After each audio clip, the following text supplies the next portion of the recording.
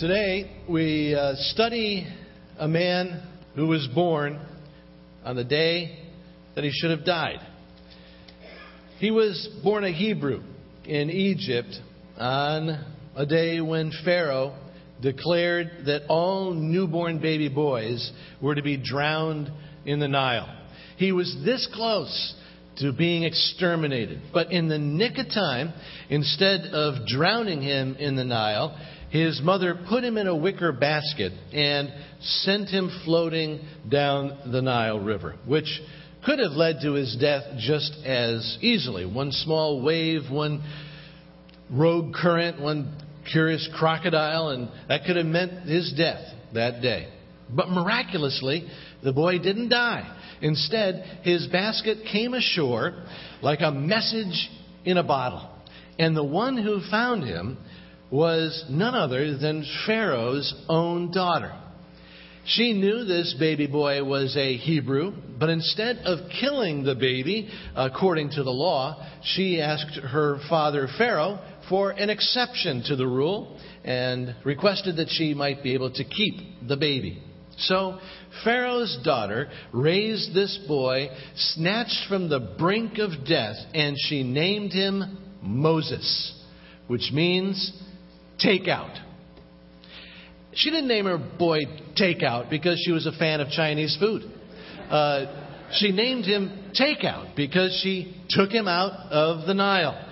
But this is one of those cases where God shows His super wise planning and His great sense of humor at the same time. Pharaoh raised this boy named Takeout, thinking that his name referred to his being taken out of the river, when in God's sovereign plan, Takeout didn't refer to being taken from the Nile, but how he would be the one who would take out God's people from slavery in Egypt. God had a plan for Moses' life. He's Mr. Takeout. Pharaoh didn't know God's plan for Moses. Moses didn't know God's plan for Moses. And I'm sure that when Moses thought of his name, he didn't think of some great plan from God. He thought about how his own mother, sent him up the river, and he almost died. So Moses grew up with a lot of fear. This fear led him to a desperate act. Moses saw an Egyptian slave driver beating one of his Hebrew brothers, and so without thinking, Moses killed the Egyptian and buried him in the sand. Then Moses had a whole new set of fears because that murder was found out. And so he ran into the wilderness as a fugitive and worked the next 40 years as a sheep herder. The Bible supplies this summary statement of Moses' life. In Exodus chapter 2, verse 14, Moses was afraid. But while Moses trembled in fear, God had big plans for his life. And one day, while Moses was out tending his sheep, God spoke to him through a burning bush. And God said, Moses, I am sending you back to Egypt to Pharaoh to take my people out of slavery and set them free.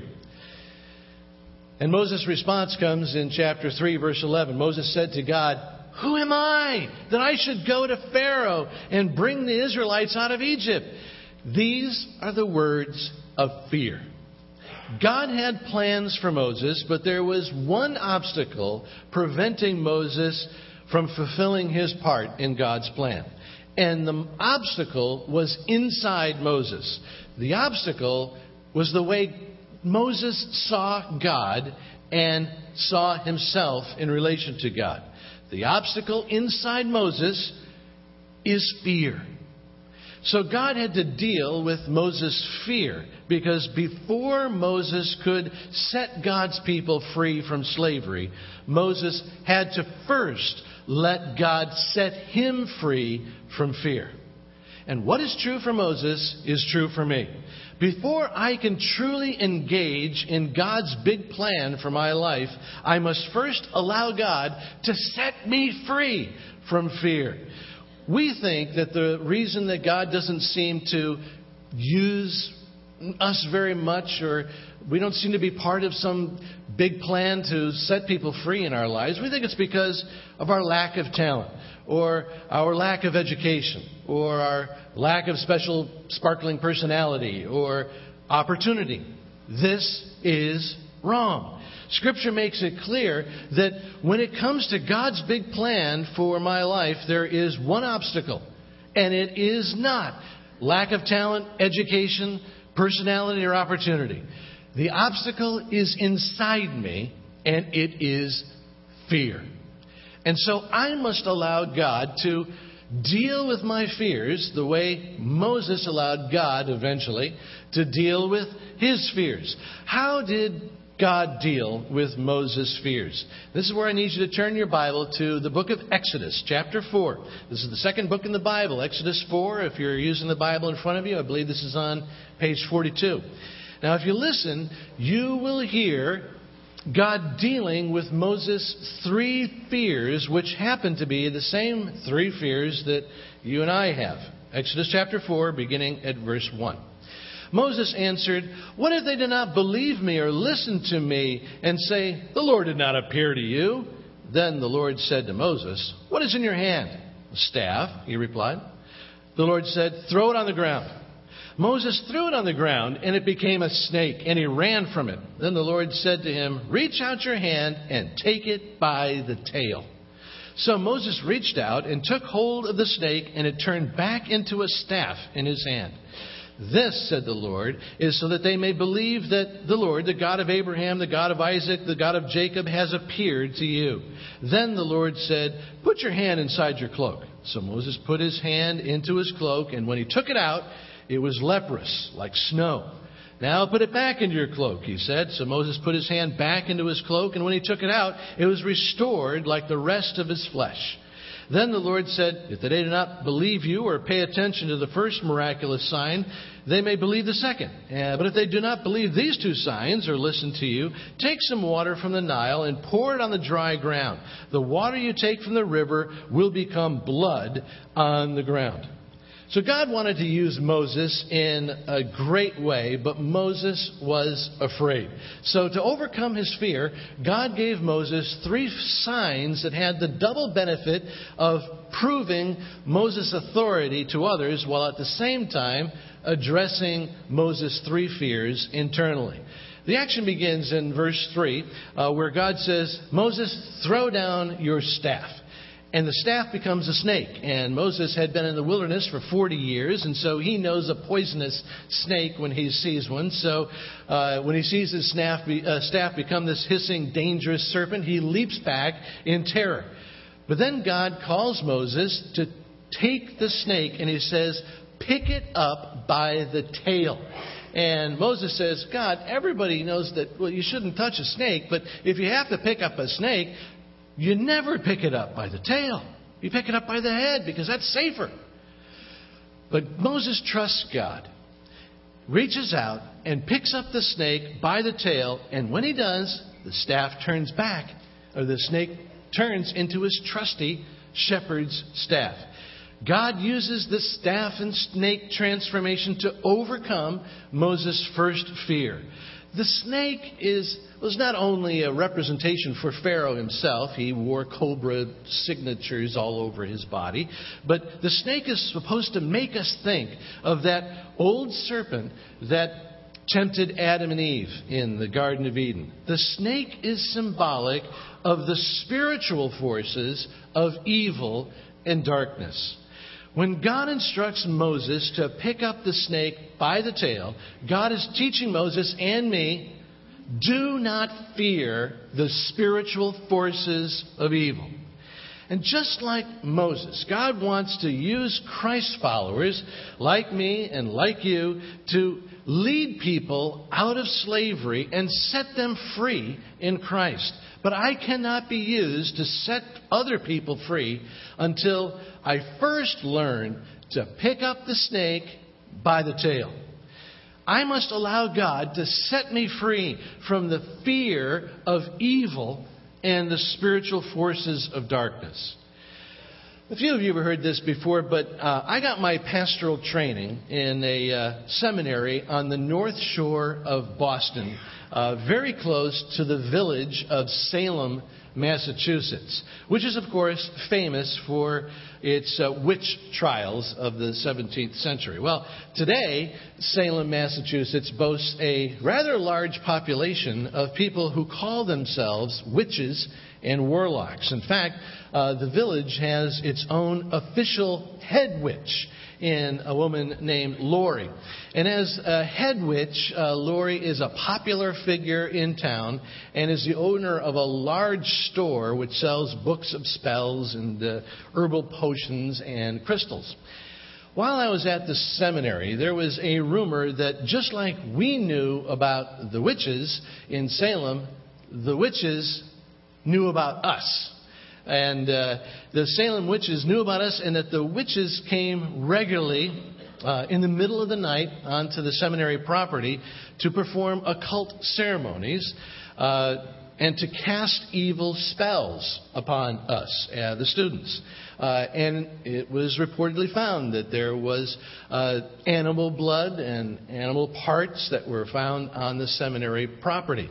Now keep in mind, the people that told these stories were not wild-eyed fanatics. They were college-educated people who pointed to credible evidence that curses had been pronounced upon us.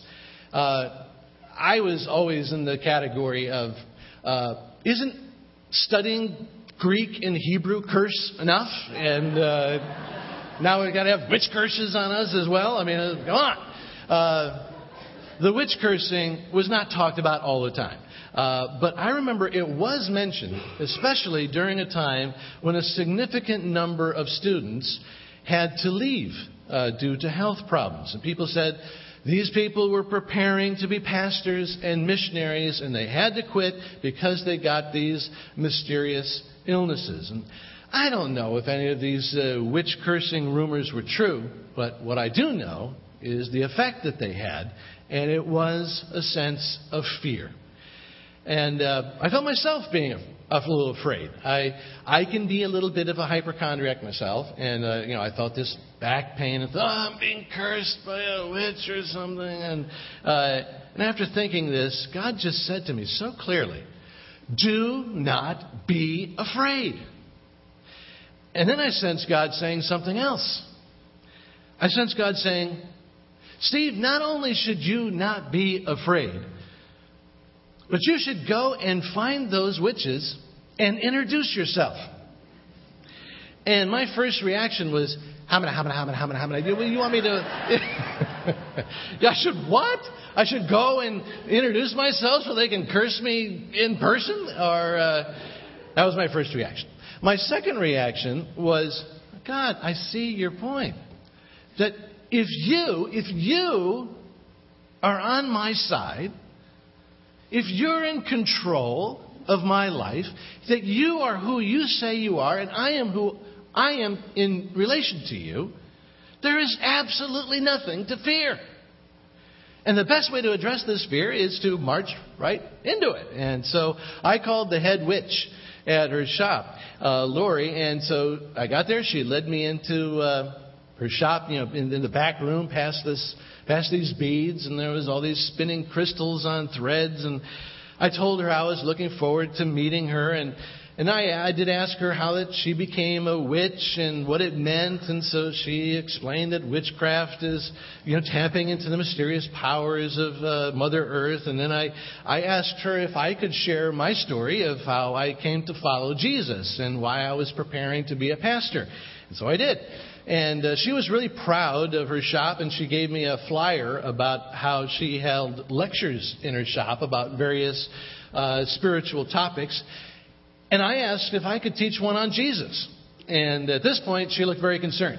And she called some of the other workers in the shop and told them what I told her, and then they all looked a little concerned. And they said, no. But they were really nice people, and so I didn't ask them whether they were cursing the seminary or not. But before I left, I did ask them if I could pray God's blessing upon them. And they said, sure. And people asked me whether I was scared to speak to those witches. And the truth is, I was not scared. But by the end, I think they were a little afraid of me. And they were really happy when I left. But those witches were not demons. Just ordinary lost people, like all of us once were. And as a church, we're not the kind of people who see demons under every rock, but we do believe in the reality of the demonic because Jesus did. And I have met a person or two who was demonized, and I've prayed with people who were tormented by the demonic. And if you were to ask me if I'm afraid to confront demons in Jesus' name, I'd say, no, I'm not afraid. But the demons are. And the reason they're afraid is not anything to do with me, but because of who Jesus is. The forces of darkness tremble at the sound of the name Jesus. The forces of evil do not fear me, but if you know Jesus and you know who you are in Jesus, demons shrink in fear from the power and authority you carry. In Exodus chapter 4, verse 1, Moses voices his fear. What if they don't believe me or they don't listen to me? You see, Moses' fear comes from his doubts about who God is and who he is in relation to God. And God's answer to Moses is, let me show you who I am and who you are. Go ahead, pick up the snake by the tail.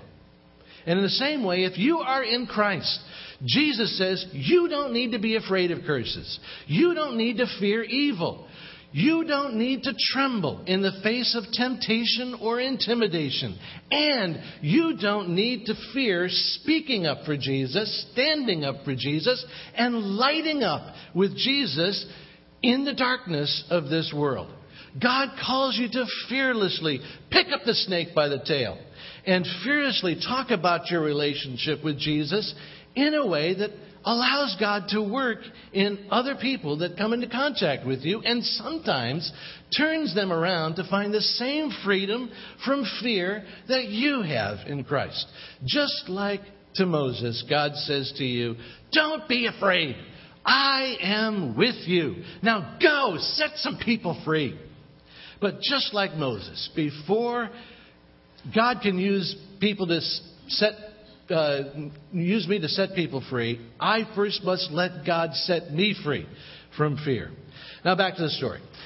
Just because Moses had this first sign, he wasn't ready to charge into Egypt. Moses was still afraid for his physical safety. Moses was saying to himself, going into Egypt is a suicide mission. It means going back to the place where I was wanted for murder.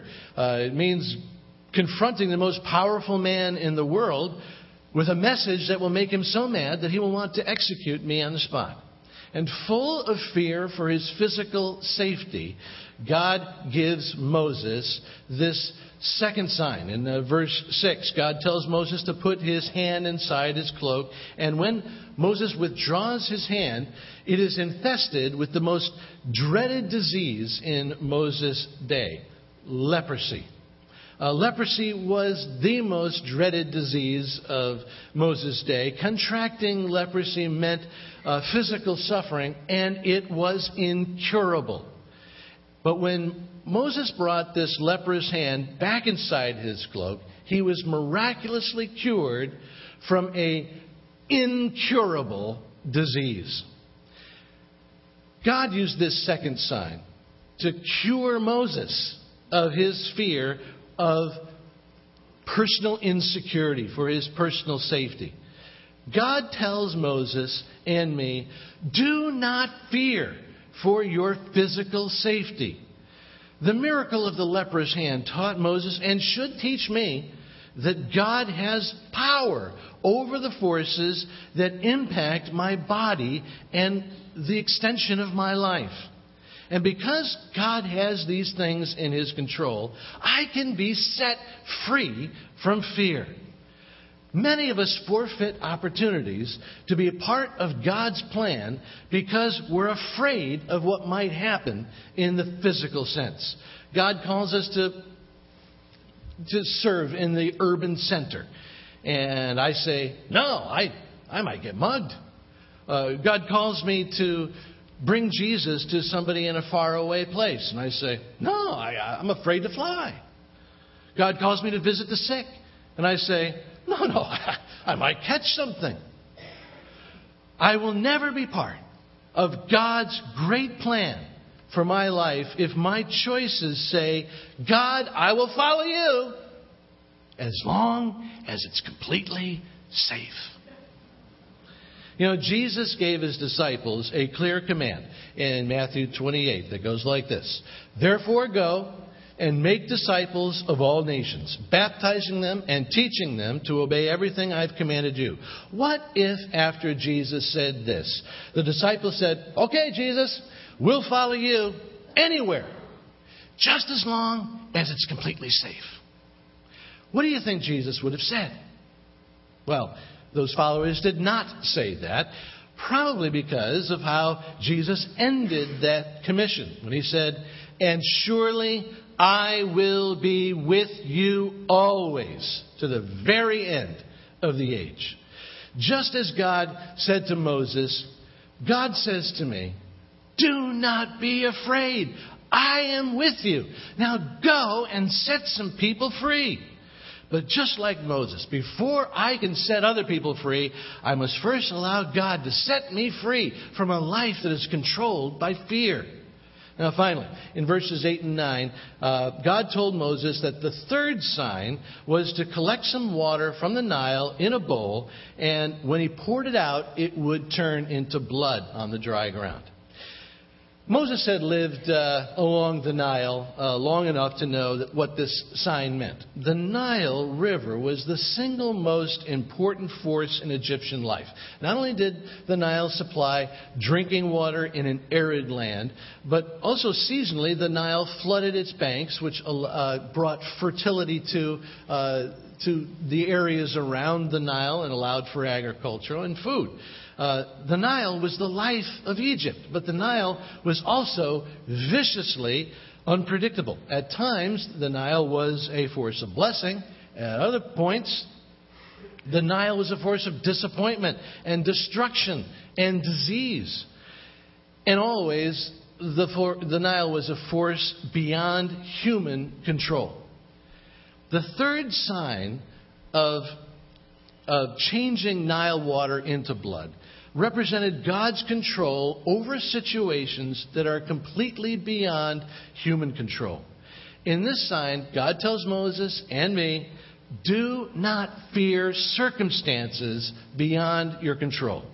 So much of life is beyond my control. And that is why I am tempted to worry. So many of us, instead of being a part of God's big plan, are trapped. We're trapped in the what if worry cage. What if the economy goes further south? What if my savings dry up? What if my kid never straightens out his or her life? What if my marriage fails? What if I never get married? What if I lose my job? What if I can't enjoy God's plan for my life if I'm constantly trembling over circumstances that are beyond my control. God can't use me to set others free if I'm enslaved and caged by worry and fear. And just as God said to Moses, God says to you, don't be afraid of negative circumstances.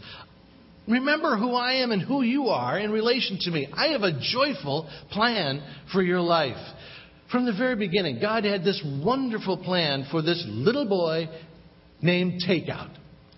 In the same way, God wants to lead you to this wonderful plan for your life. But God can't lead you if you are already being led by fear.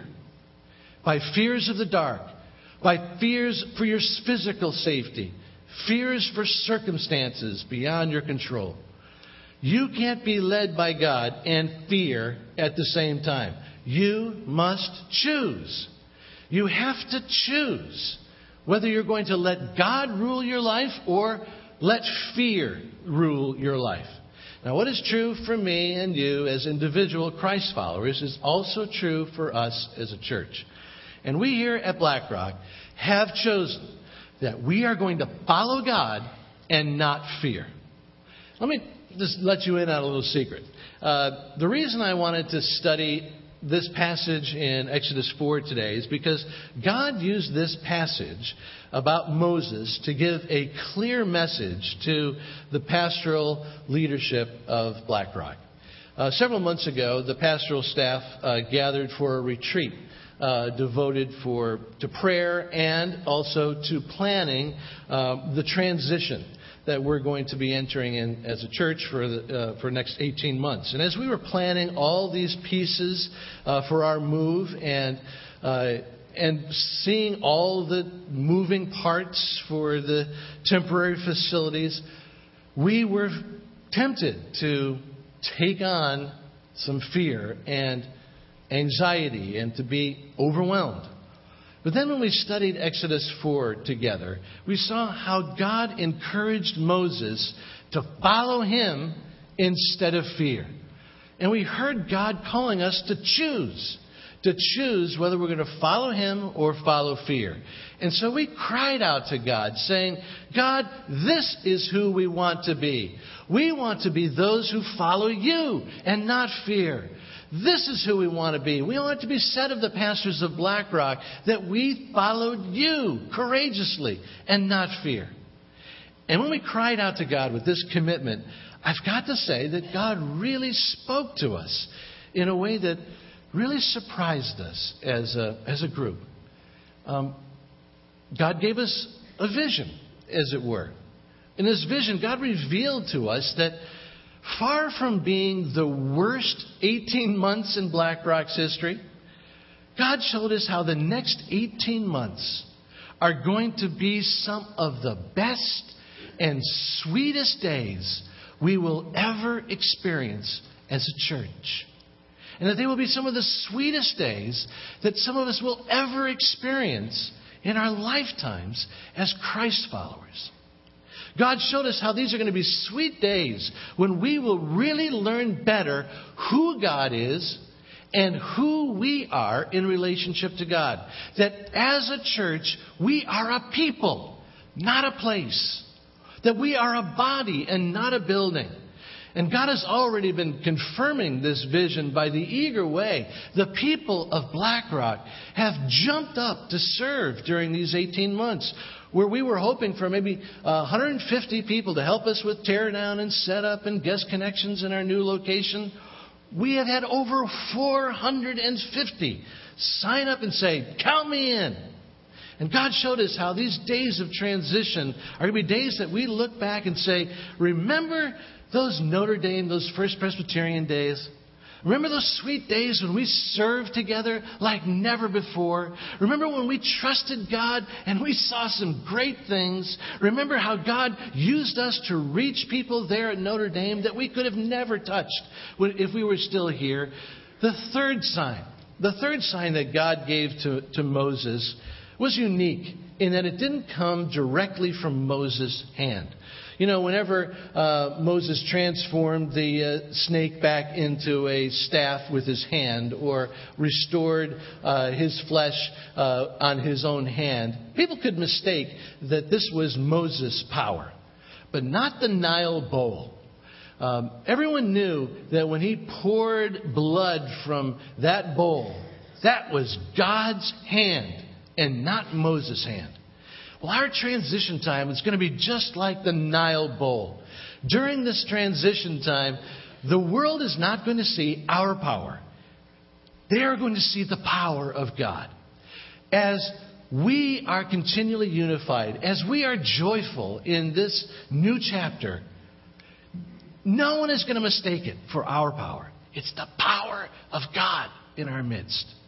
Anyway, through Exodus chapter 4, God met with the pastoral leadership and He really set us free from fear. And God is going to do the same thing for all of us here at BlackRock. God is going to set us free from fear so that we can set some people free from a fate infinitely worse than Pharaoh. God wants to lead us to a wonderful plan as His church. God wants to lead you to a wonderful plan for your life. But He can't lead you if you're already led by fear. So today, right now, would you let God set you free from fear?